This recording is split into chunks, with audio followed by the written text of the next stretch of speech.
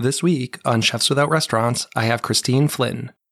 She's the proprietor of the Good Earth Winery, an executive chef and partner at IQ Food Co., a restaurant group with multiple locations in Toronto. Christine recently released her second cookbook, A Generous Meal, and came by the show to talk about it and a whole lot more. This is Chris Spear, and you're listening to Chefs Without Restaurants, the show where I speak with culinary entrepreneurs and people working in the food and beverage industry outside of a traditional restaurant setting. Hello, everyone. I hope you're all doing tremendous. Or is that tremendously? I'm not really sure. Anyway, I am still battling a bout of bronchitis, so once again, I'm going to keep this intro short and sweet because my throat's a little gravelly. I also noticed the people across the street finally have their yard people here, and there's some, leaf blowers, chainsaws, and nonsense, so you don't need to hear all that. So let's get to it. Christine's new book came out a few weeks ago, and I think you're going to love it. I feel like it finds the sweet spot between being a cookbook that chefs will like, full of flavor-packed recipes, but also having recipes that are relatively easy to execute, quick, and won't break the bank. If you're looking for some innovative ways to use a head of cabbage and some beans, this is the book for you. Christine's also a food writer, stylist, and photographer. And if her name is familiar, but you're not sure where you might know her from, she was also the person behind the Instagram account Jacques Lemaitre back in 2015-2016. For those of you who aren't up on their French, Lemaitre literally means the shit. Jacques was known for his overly worked and tweezered plates of beautiful food, but the dishes were composed of junk food. Think modernist take on a Big Mac. And while she had fun with it at the time, Christine has moved past her Jacques days. Like myself, she's a parent of twins and says that these days she's more focused on family cooking. We even talk a little bit about cooking with kids on the show. I asked Christine about her views on sustainability and what that means to her. And we just have a really great conversation about the cookbook, some of the recipes, her techniques, and how she likes to approach food these days. So I'm going to jump out of here and let you listen to the show. You can find links to her social media pages, her new cookbook, and everything in the show notes as usual. And if you're enjoying the show, please share it. Let people know about the Chefs Without Restaurants podcast. I'd really appreciate it. Thanks for taking the time to listen to me and the show, and I hope you have a great day. Hi, Christine. Welcome to the show. Thanks so much for coming on. Thanks for having me. It's great to have you here today. I can't wait to talk to you about your new cookbook and all the really cool things you're doing in the food and beverage world. Thank you.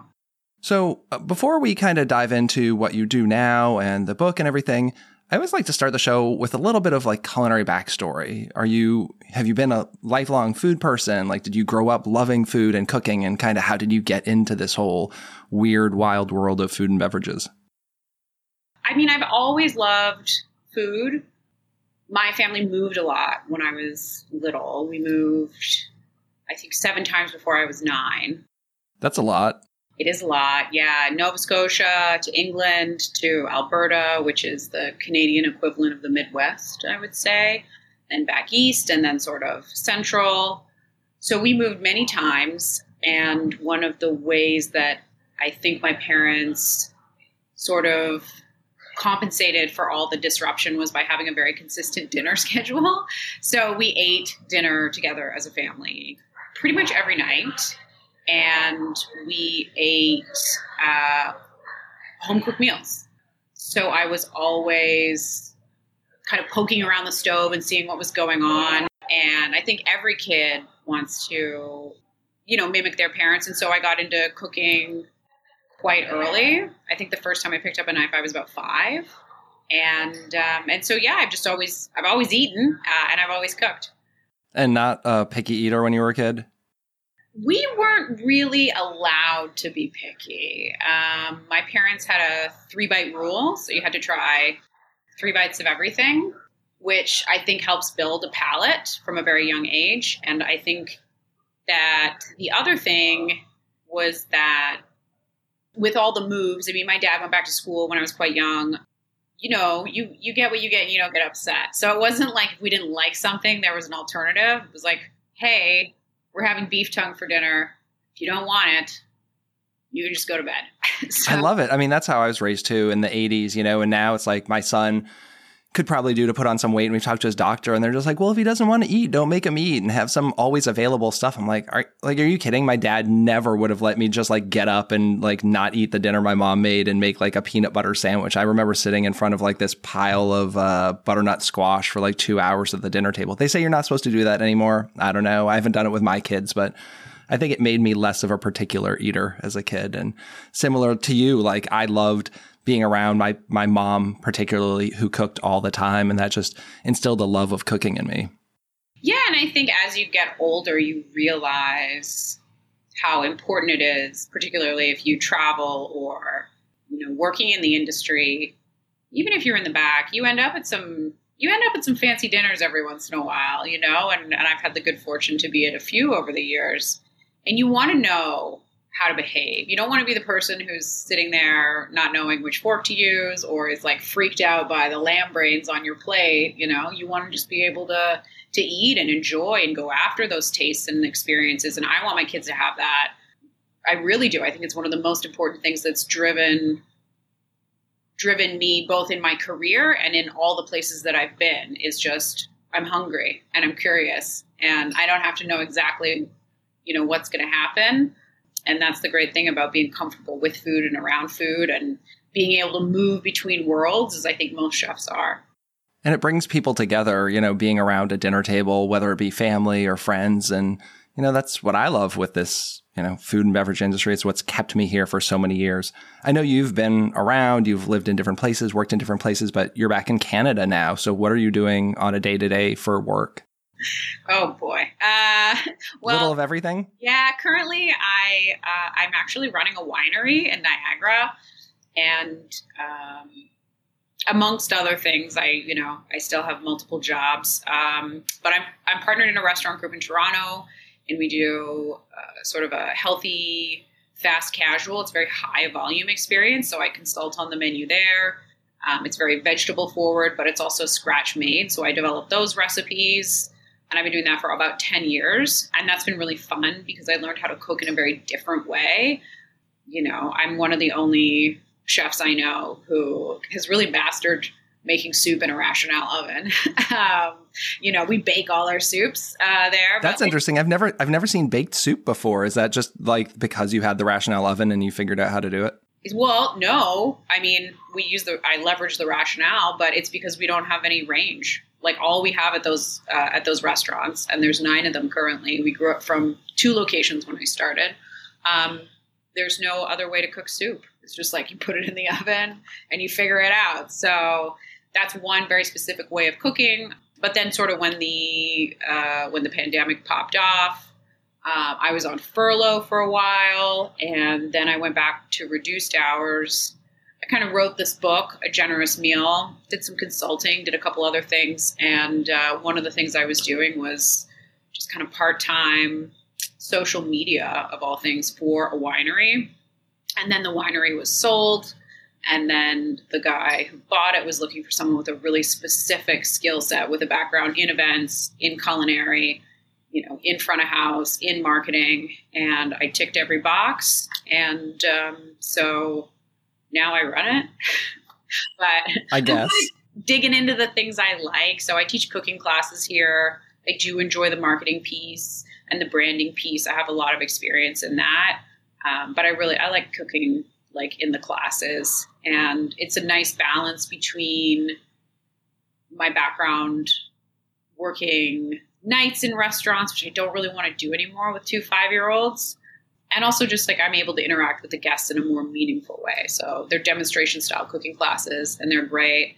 And every once in a while I cook a dinner. So we have St. Patty's Day on Friday and I'll do, kind of 6 courses and go all in and make it really soigné. But I'll do it for 18 people. And so is it like fancy or pretty traditional for the St. Patty's Day? Well, I'm ethnically Irish, so I don't know. I mean, I'm doing elevated home cooking, which is what I like to do. I want to make food that tastes like something your grandma would make if your grandma was a really good cook.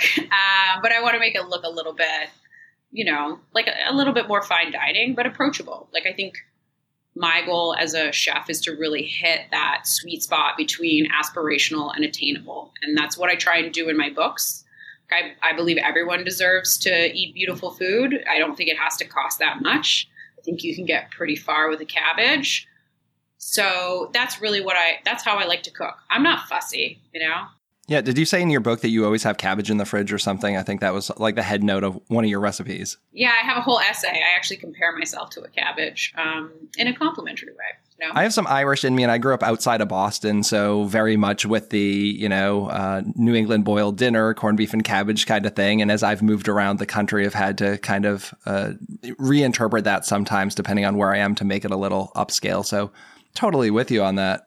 No, one of the dishes I'm doing is actually is corned beef in cabbage. So I'm going to make almost like a corned beef like farce and then put it in a Savoy cabbage. And then I wrap it in caul fat and then, roast it. And it's really delicious. And all the components of corned beef are there, but it's this beautiful little package. And, it looks like something that we served at the Michelin-starred restaurant I worked at in Burgundy. Wow. I want to do that. I've got the corned beef. I've got the cabbage on hand right now. I wasn't thinking about going super fancy at my house for dinner, but I might have to rethink that.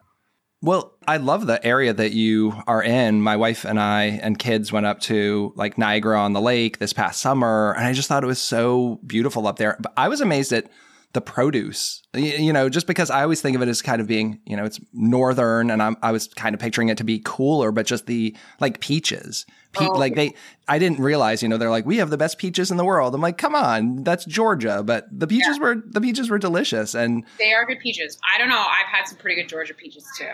But yeah, we have abundant produce here. And again, for me, having lived kind of all over the world, like I'm very happy in Niagara because we have such great access to produce. And we are, I think, at an interesting time in the food culture here where we are developing our own sense of Niagara regionalism in terms of cuisine. And it's kind of neat to be on the ground level of that.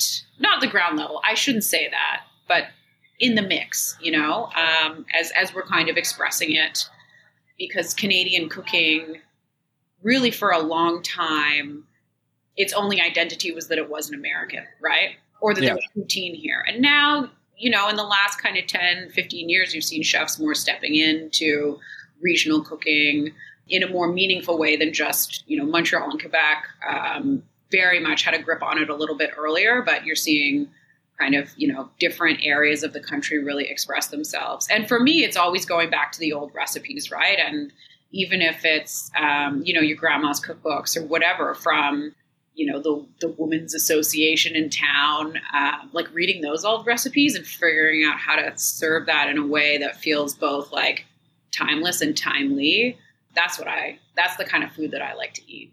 Oh yeah. I love those. I just had a podcast guest a couple of weeks ago, and his whole thing is has like a Instagram and YouTube channel, and he resurrects like those old recipes, and he has like a thing called like Bring It Back or Stay in the Past, and he like finds these random like women's society cookbooks and will pull out some recipe that sounds like it's going to be a train wreck, and then he makes it and kind of gives a breakdown as to like whether we should maybe not make it, but more often than not he's like, this is really delicious, and then you can possibly bump it up a notch and put a modernish twist. And I think they were taking the time, and there was a level of attention to detail too, which I don't think that the average person who cooks at home, a lot of people, for them, it's really function. It's really just getting a meal on the table. And what I really try and encourage people to do is, not look at cooking so much as like this thing that you have to do, but like this thing that you want to do, because it's actually pretty great, right? Like cooking, you don't have to make the whole meal. And I'm very clear about that, because I don't do that every night. I do cook dinner every night, some part of it, but there's a lot of things I'm like, I'm not going to make that, but I am going to spend 20 minutes with this cabbage in a 500-degree oven and make something beautiful. But I love cooking because it's like a little problem you can solve every day, right? And there's so many problems you can't solve, but like the problem of what's for dinner, like just to kind of really like stick in and enjoy that as an activity, and to kind of value your ingredients, which is something that, like my grandmothers didn't waste anything. And even my mom did a pretty good job. And with food, but also I grew up with a mom who darned our tube socks, like it was just a completely different world and somewhere we kind of went off track. And bringing those kind of old values back, those old recipes. I'm probably not going to darn tube socks, but I'll mend a pair of jeans every once in a while. Well, I think having a good stocked pantry, and that's in your cookbook, people joke that like they open my fridge and it's a million condiments, but they could go with literally any, you could have a harissa paste and that could go with a chicken or a fillet of fish or rub it on beef. Like if you just have a well-stocked pantry of condiments and, a bunch of grains and dry goods and beans and whatever, you can put together a pretty good flavor-packed meal in just a handful of minutes. Absolutely. Yeah. I make a spicy honey. And it's available like all over North America. And people are always like, what do I do with it? And I was like, you can do literally anything with it. Like it's a starter for a salad dressing. You can dress a chicken in it. You can roast a bunch of carrots and like plunk them in a puddle of yogurt and drizzle it all over top. And it's like a fancy adjacent side, and it's just a couple smart condiments, big old bottle of white vinegar, probably one of my favorite ones. And yeah, you can absolutely make something out of nothing. That tastes good and I think nourishes you in more ways than one. Well, I love the cookbook. And one of the things, I think we're in a great time for cookbooks because, as a chef, I like those chefy kind of restaurant cookbooks, but I don't think I've ever made anything from them. Like, has anyone made anything from like the Noma cookbook? Like not putting anyone on blast, but it just, it comes to mind. Like I have all these coffee table books of books that I look through for inspiration and then don't make anything. And then there was always kind of like the cookbooks that I felt were kind of mundane and boring and I wasn't interested in. And now I see these chefs making really great cookbooks where all the recipes are approachable, they're affordable, they're fast, but it still feels like a very chef-driven recipe. And I think that's where your book falls in, if you don't mind that kind of generalization of your book. Because I think it's it's great. It's like the kind of book that I want to cook from these days, and the books that I've been using more recently than not. Yeah, I think for me, this book is very much a love letter to my career, but also to my family and the ways that my cooking has changed. And, 10 years ago, I wasn't cooking like this because I wasn't cooking for my kids, and I wasn't, I didn't care how much things cost or how long they took. And I cared about, my chef cred or whatever. And I don't really care about my chef cred anymore. Like, it's fine, but like, I really, I love kind of like this little food challenge at the end of the day. And I like when my husband turns to me and he says, oh, I could really go for a Big Mac. And I think, okay, I'm going to make you that, but it's going to be a salad, And so kind of teasing out these flavors that we love, using smart techniques from, my whole career. And sometimes I don't even realize that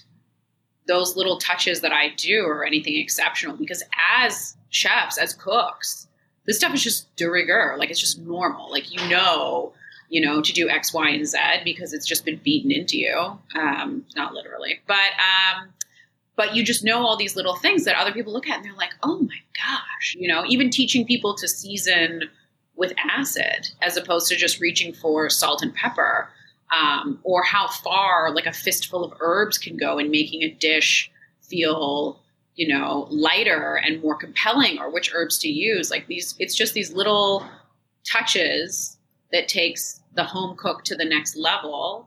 And I love kind of creating that roadmap for them in a way that still feels relatable and achievable, for sure. Yeah, I have a friend who has a oil and vinegar shop in town, and she always has people ask her, like, how do you use vinegar? And to me, that's like mind-blowing. Like, what do you mean, how do you use vinegar? I probably have 15 kinds in my pantry at home. I use it in literally everything, from a splash in a soup to on top of a chicken as it comes out of the oven. Like, to me, it's just surprising that people have questions. Like you said with the hot honey, like, I thought everyone knew how to use hot honey. You can find it in every grocery store. Into your mouth, Yeah, it's honey, which can go on anything, and hot food goes on anything too. Yeah, but I think too, people are they're disconnected from food in a lot of ways too, or they're nervous about it. I use the white vinegar. I use just big bottles of it. And I also will infuse it, right? Like, in spring, I take all the chive blossoms, dump my white vinegar over and I just have that all year. People are like, do you keep it in the fridge? Where do you keep it? What do you use it for? Does it go bad? And I'm like, it's vinegar. Like, no, it can't go bad. You know, it's one of the main preservatives. So yeah, I think that's also for me why I really like teaching the classes here at the Good Earth, because you're face to face with people teaching them how to cook, and you really start to learn what people don't know. And again, we're in this bubble, right? Like, we're cooks, we talk to other cooks, or we talk to like our spouses or friends who, even then, like, there's kind of a level of knowledge. But when you just meet the average person on the street, you can be, you know, tossing salad and they're like, what is that? And then you have to explain that it's arugula, but they've just never seen it before.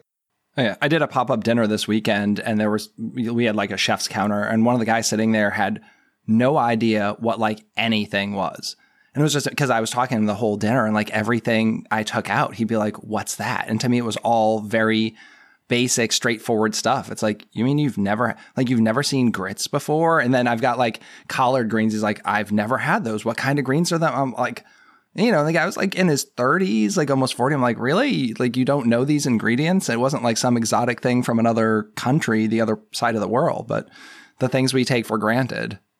Yeah, it's interesting. And the access that we have, and also I think all cooks, you know, kind of worth their salt, have a level of curiosity, right? And we're always reading, we're always going to events, we're always looking what other chefs are doing. And again, I think we don't even realize how much we know, you know?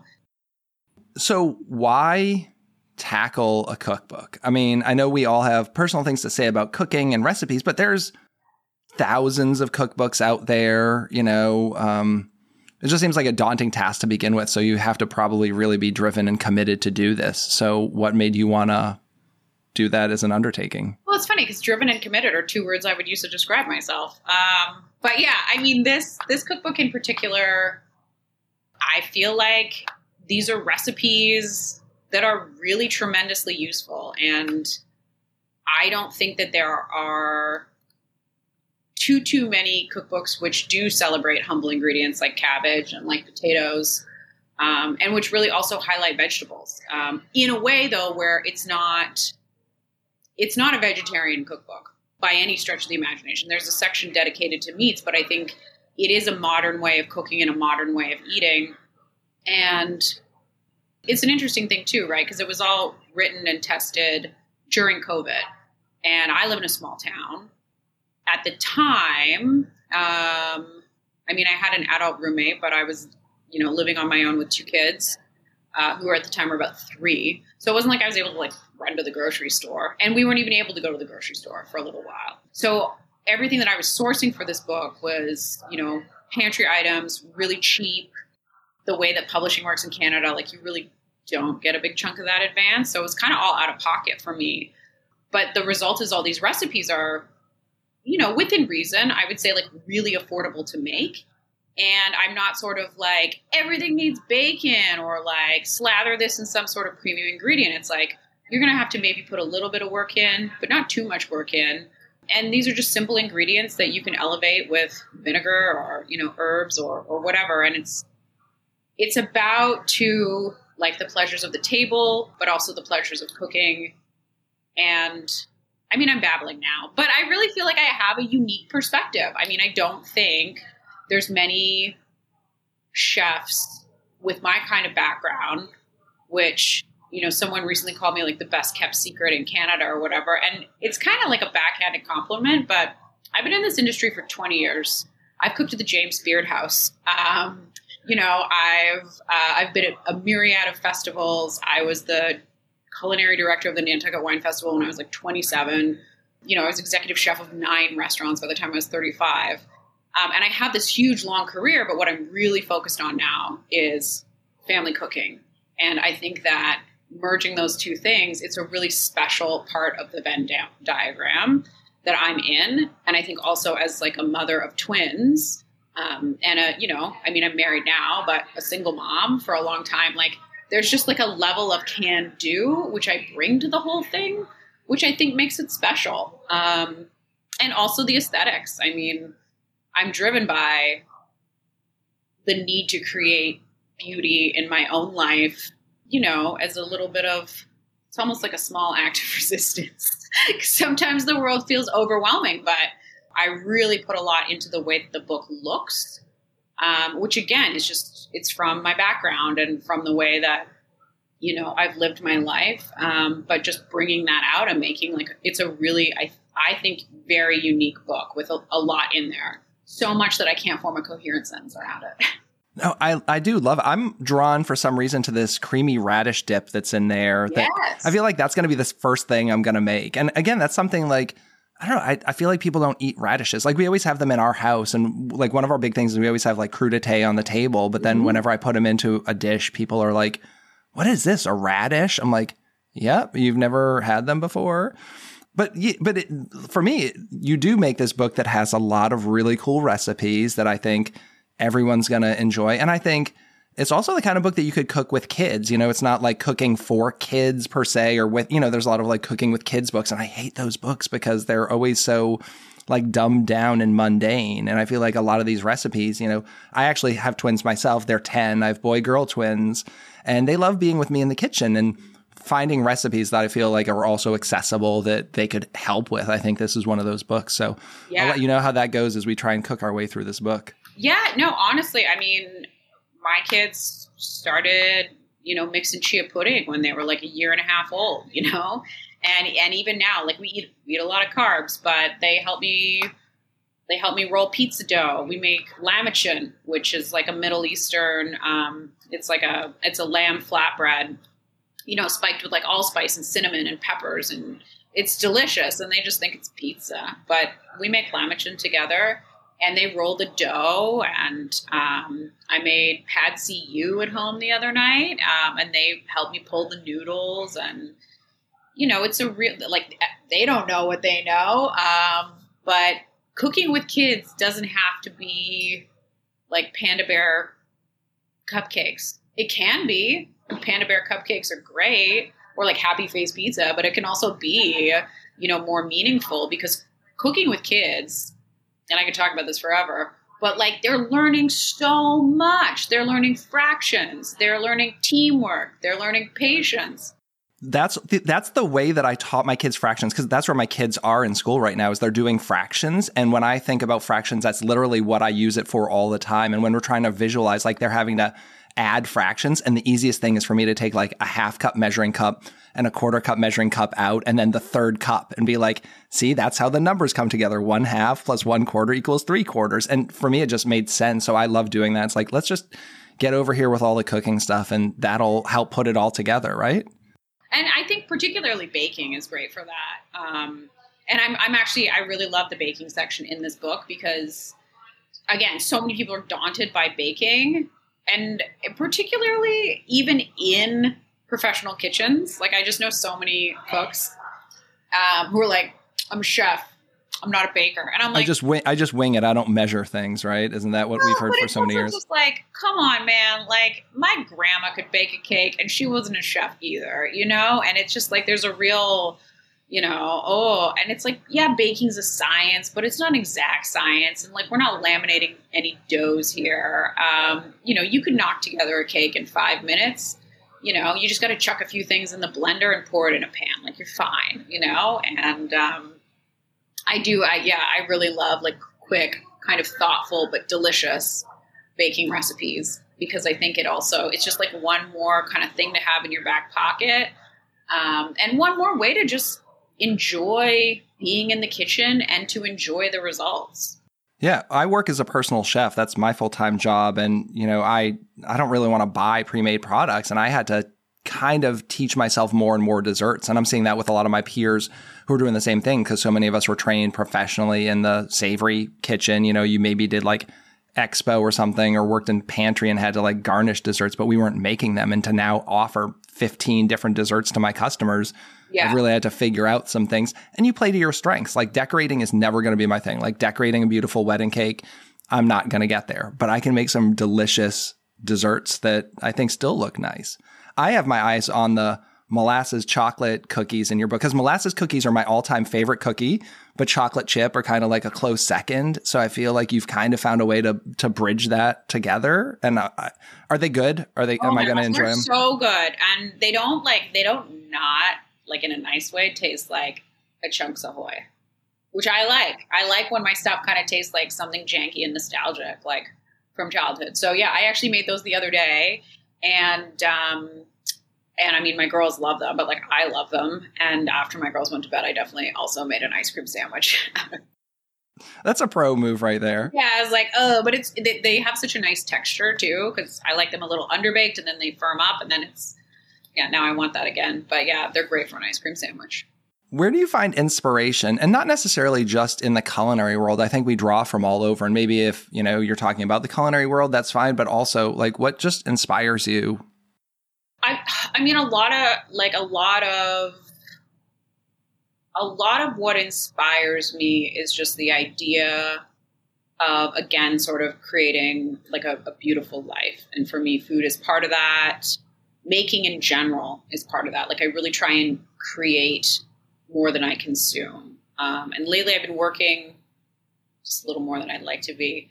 So I'm not doing as much creating at home. I'm still cooking a lot, but I sew a lot. I really got into that a few years ago, and I started kind of making a lot of my own clothes. Actually, I made this shirt, and sort of moving a little bit into that world, which Instagram is kind of a weird place. And I've had an interesting relationship with it over the years, because it's really helped me kind of grow my platform. But I also I'm really pretty selective in how I use it. Like, I don't really go on there and look at what other people are doing unless it's women in the sewing community, because that's like my favorite thing. It's just a nice group of middle-aged women complimenting each other. And I love that, right? So yeah, I'm very inspired by like design.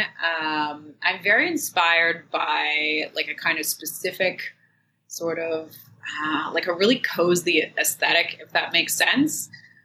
And I think in looking at the book, it does. But I'm also, I don't know. I'm also inspired by, just kind of places I've been and things I've seen, and big, beautiful pieces of art and wonderful pieces of music. When I was in university, through happenstance, I ended up in Czech Republic, and I studied the aesthetics of Baroque opera there, which you wouldn't think would be useful. But I learned a lot about like design there, but also about Eastern European culture in general, and history and communism. And yeah, there's a real kind of like through line in my work that celebrates, I think, Eastern European culture.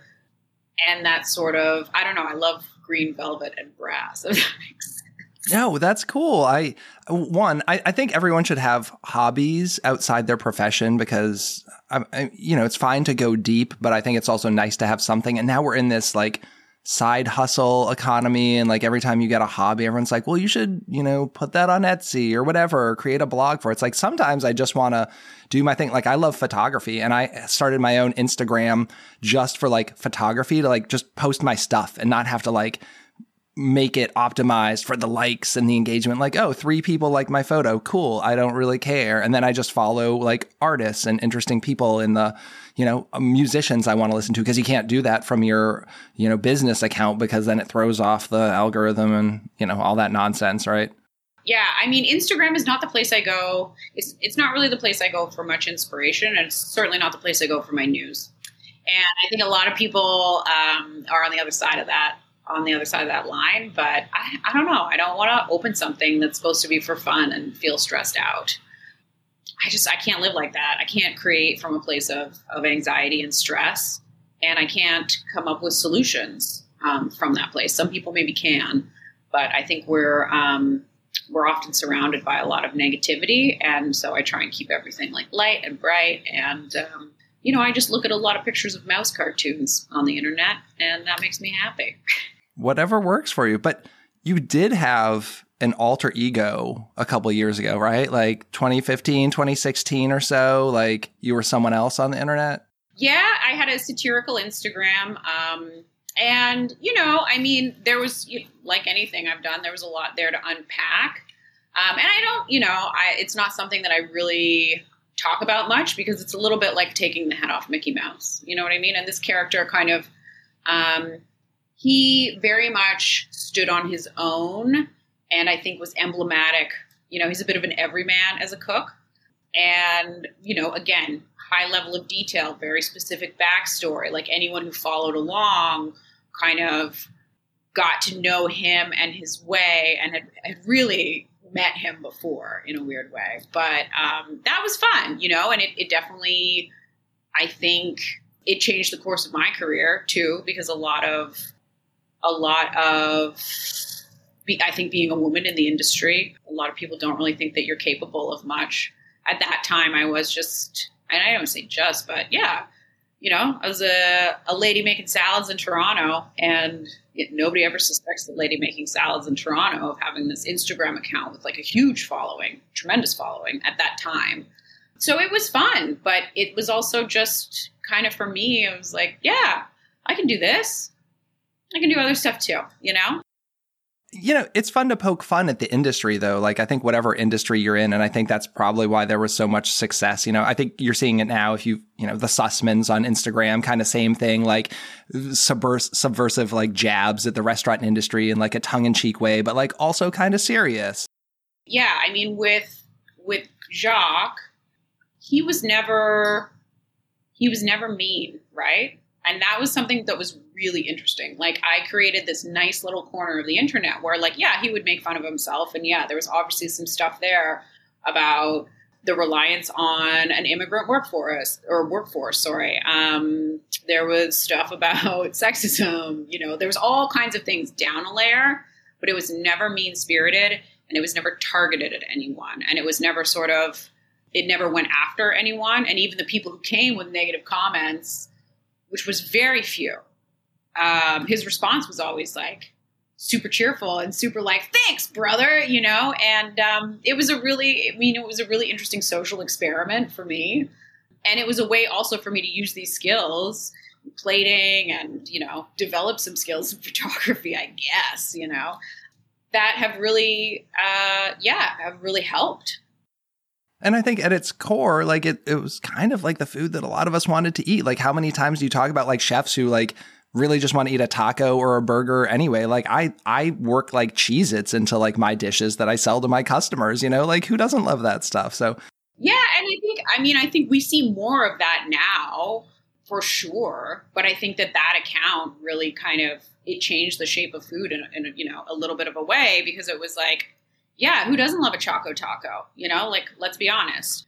But I think there was also an element of plating kind of got out of control there for a little bit. And, I would see these chefs with these huge followings online and I would eat at their restaurants. I'd be like, this is not very good, They're still out there. Yes, absolutely. Emphatically, yes. And we do eat with our eyes first, but at the end of the day, like the flavor's got to be there. And again, that's where with my food, insofar as like I can put together a delicate plate, there's also nothing wrong with the big 9x13 pan of beige. You know what I mean? Like, there's a lot of good food out there that doesn't look that beautiful. And we really do have to strike a balance in the way that we are eating and the way that we're presenting. And, I think, yeah, tiny portions, tweezered everything. It doesn't necessarily guarantee like a great eating experience. No, I love brown food. There's nothing. Again, at this dinner I did this weekend, it was grits with like a braised short rib and collard greens. So you've got like yellow grits and like brown meat with like drab green. But like there were so many flavors in what I worked, and I resisted the urge to just like throw nasturtiums on there just because or whatever. It's like, absolutely, you don't need to always do that. Yeah, and you don't always need to fuss with things so much. I think Julia Child very famously said that she didn't like food that appears to have been fingered. And, absolutely. Like, I do love, like, every once in a while, like a delicate plate of crudo or something that clearly has had a lot of thought put into the plating. But there's a lot of dishes out there where it's like, just give me a piece of meat, and some potatoes, and I'll be happy. I actually met you at the Star Chefs Congress, like, I guess that was probably like 2016, like probably like right after you're coming out there. And I was there with Will Gilson. Oh, yeah. Okay. Yeah. And I think like you were serving food for the lunch, one of the lunches those days or something. Like I have pictures somewhere in my archives of you like making food, I think. Oh, I was or you were at a twins and didn't realize it at that time. You were pregnant with twins at that time? Yeah. That was before I found out. I found out I was maybe 6 or 7 weeks pregnant when I was like, why am I getting so chubby? And it's because I was carrying 2 babies at the same time. But yeah, Star Chefs was one of my last kind of events that I did for a while there because I was just, and yeah, I wanted to do something different. And everyone kept trying to shuttle me into being this, come here and play junk food. And I was like, it's really not exciting. Like it was a joke, and now we're taking it too far. But I do love New York. It was a nice trip to New York. I remember that. It's always a good trip. I've missed it because they haven't had it since the COVID year. So I guess 2019 was the last year. What does sustainability mean to you? I know you talked about like using things, that you had on hand. To me, that's a lot of sustainability is like wasting nothing. You touched on that. And that's, so many of the guests I'm talking to recently, that's one of the big things they've kind of been focusing on, when they started their business or in the past few years. So what are like some of the things you're interested in the realm of sustainability? I mean, there's definitely a few different things. And there's also like my at home and my at work. But yeah, at home, I'm pretty good, right? Like I really don't waste too much to the point where like it's a well-known fact amongst my group of friends that like my deep freezer just has like so much random stuff in it. But I'm like, I'm not throwing out those bones. Like I'm going to make a stew. But yeah, I mean, I pretty much, I use almost everything, even if it's just, the herbs are going a bit, I put them in a zip top bag in the freezer. They go into my next pot of broth. My next book, which I'm working on now, like I have a whole section on all those stuff I don't throw out and how to use it. Like whether it's, cheese rinds, bread butts, dill pickle juice is a big one that like, I feel like people just toss. And it's like, I can give you 10 different things you can do with that. I have a jar in my fridge that's a combo. It's like half and half dill pickle juice and like pickled jalapeno juice. And it's just like this master mother jar of like when something ends, I add some more. And yeah, and it's great. Like make a salad dressing, like poach a piece of fish, steam your smash burgers, like at the end, not to start. Yeah, so many different things. Put it on oysters. But yeah, like I think I have a long list of things that normally people throw out and I don't really throw out. I make a lot of broths. I love soup. I don't know. Yeah, just everything goes into something else, I feel like, which is very funny and ironic because when I was a kid, we'd always be like, Mom, corn in the lasagna again. Like she always did that. So for me, like sustainability at home is really trying to use everything but in a way where you're not eating the same thing over and over again. And I think I'm really good at that. I'm really good at taking one night's roast chicken and turning it into like 6 different meals that all taste very different. Because I think like leftover fatigue is a real thing. And I think that in showing people how I do that pretty regularly, like that is my little sustainability gift to the world. I try and feel like, and again, the next book that I'm working on, I actually have like master recipes and then how to use them, as well as sort of formula recipes where it's the same sort of base of X amount of vinegar, X amount of broth, X amount of, and here's how you would do that with tofu. Here's how you would do it with chicken. Here's how you do it with fish kind of thing. So I really try to create recipes that teach people that, again, in a way that feels fun, right? Because some people want you to get on board with sustainability, again, from a place of fear, from a place of anxiety, from a place of finger wagging. And for me, I'm like, yo, I'm having the best party. We've got the best snacks. Would you like to come? Bring your puffy sleeves, And so I think that is really important for me. And on the puffy sleeves note, I think, again, something for me that's important in terms of sustainability is, and this is a little detail in the book that not everyone will notice, but pretty much every single item of clothing in that book, I either made myself or is thrifted. And we can all be here for the idea of farm to table, which, because it's not actually verified by anyone, what does that even mean? But we can all be here for like local sourcing and really trying to do our best with food waste. And I think that is super important. But the number 2 worst environmental offender behind big oil is not big ag. It's fast fashion. And so that is another part of like my party where like I'm usually wearing goofy clothing. And again, but I've almost like I haven't bought new clothes in maybe like 5 years, other than underpants, which we don't really have to talk about. But you know what I mean? And so I've stepped out of this cycle, which I think most of us are in and we don't even realize it. But yeah, I don't support brands anymore, which are part of the fast fashion cycle. And that's a real key piece of sustainability that for me is just like this soft sell where it's like, yeah, like wear the shoulder pads, like buy the 80s clothes and just come to my party, like come to this place of joy and not the finger wag. There's a party going on downstairs. Yeah, I mean, in general, restaurants are hard to make them sustainable. There's very few. And when you're a small business, it's really hard. But one of the things that we've really tried to do at my restaurants in Toronto is we've really tried to support and amplify regenerative agriculture. So that's another big one just with climate change is letting people know, again, more about the solutions and less about the problems.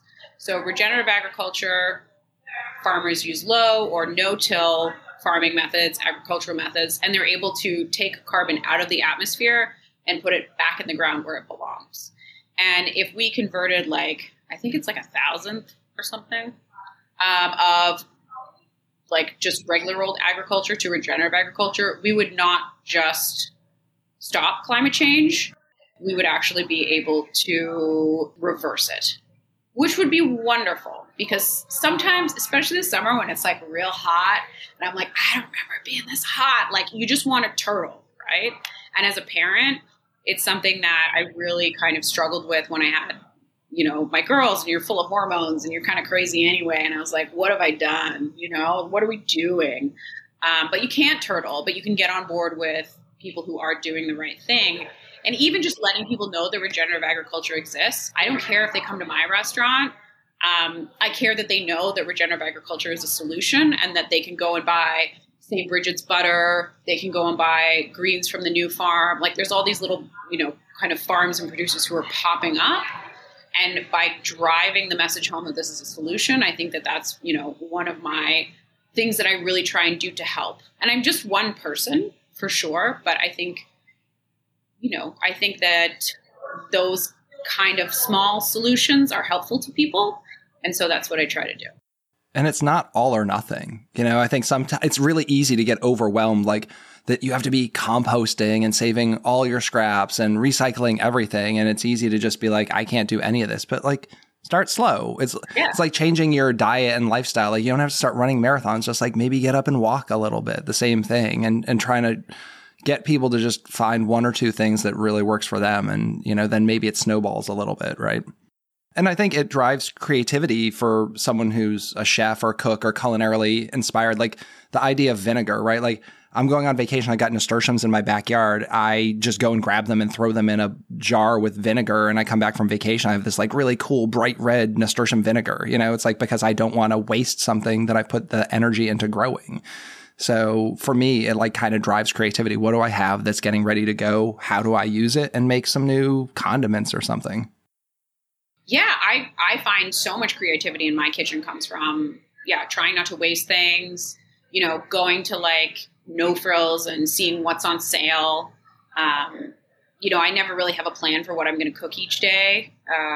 It's just kind of 5 o'clock and I look around and I think like, this is what I have. And being creative with what you've got or what you can get, that's a huge kind of step towards sustainability. And people might not even realize that, but it is. Most definitely. Well, is there anything you want to share with our listeners before we get out of here today? Yeah, I mean, check out the book. It's called A Generous Meal, Modern Recipes for Dinner.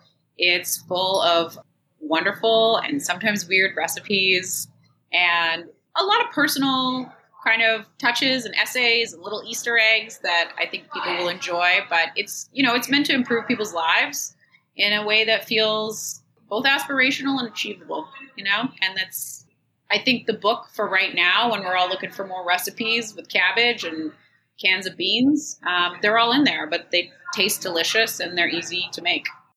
I love the book. I'm going to keep working my way through it. I'll keep you posted on how that's going. And as always, I share photos of my experiments on the internet. So for all the listeners, if you're following me, you might see some of these recipes pop up in your feed. And I link everything in the show notes so people will be able to pick up that book. Amazing. Well, thanks for coming on the show. I really enjoyed having you today. Yeah, thank you so much. This was so much fun. And to all of our listeners, as always, this is Chris, and this was the Chefs Without Restaurants podcast. Thanks for listening, and have a great week. Go to chefswithoutrestaurants.org to find our Facebook group, mailing list, and chef database. The community's free to join. You'll get gig opportunities, advice on building and growing your business, and you'll never miss an episode of our podcast. Have a great week.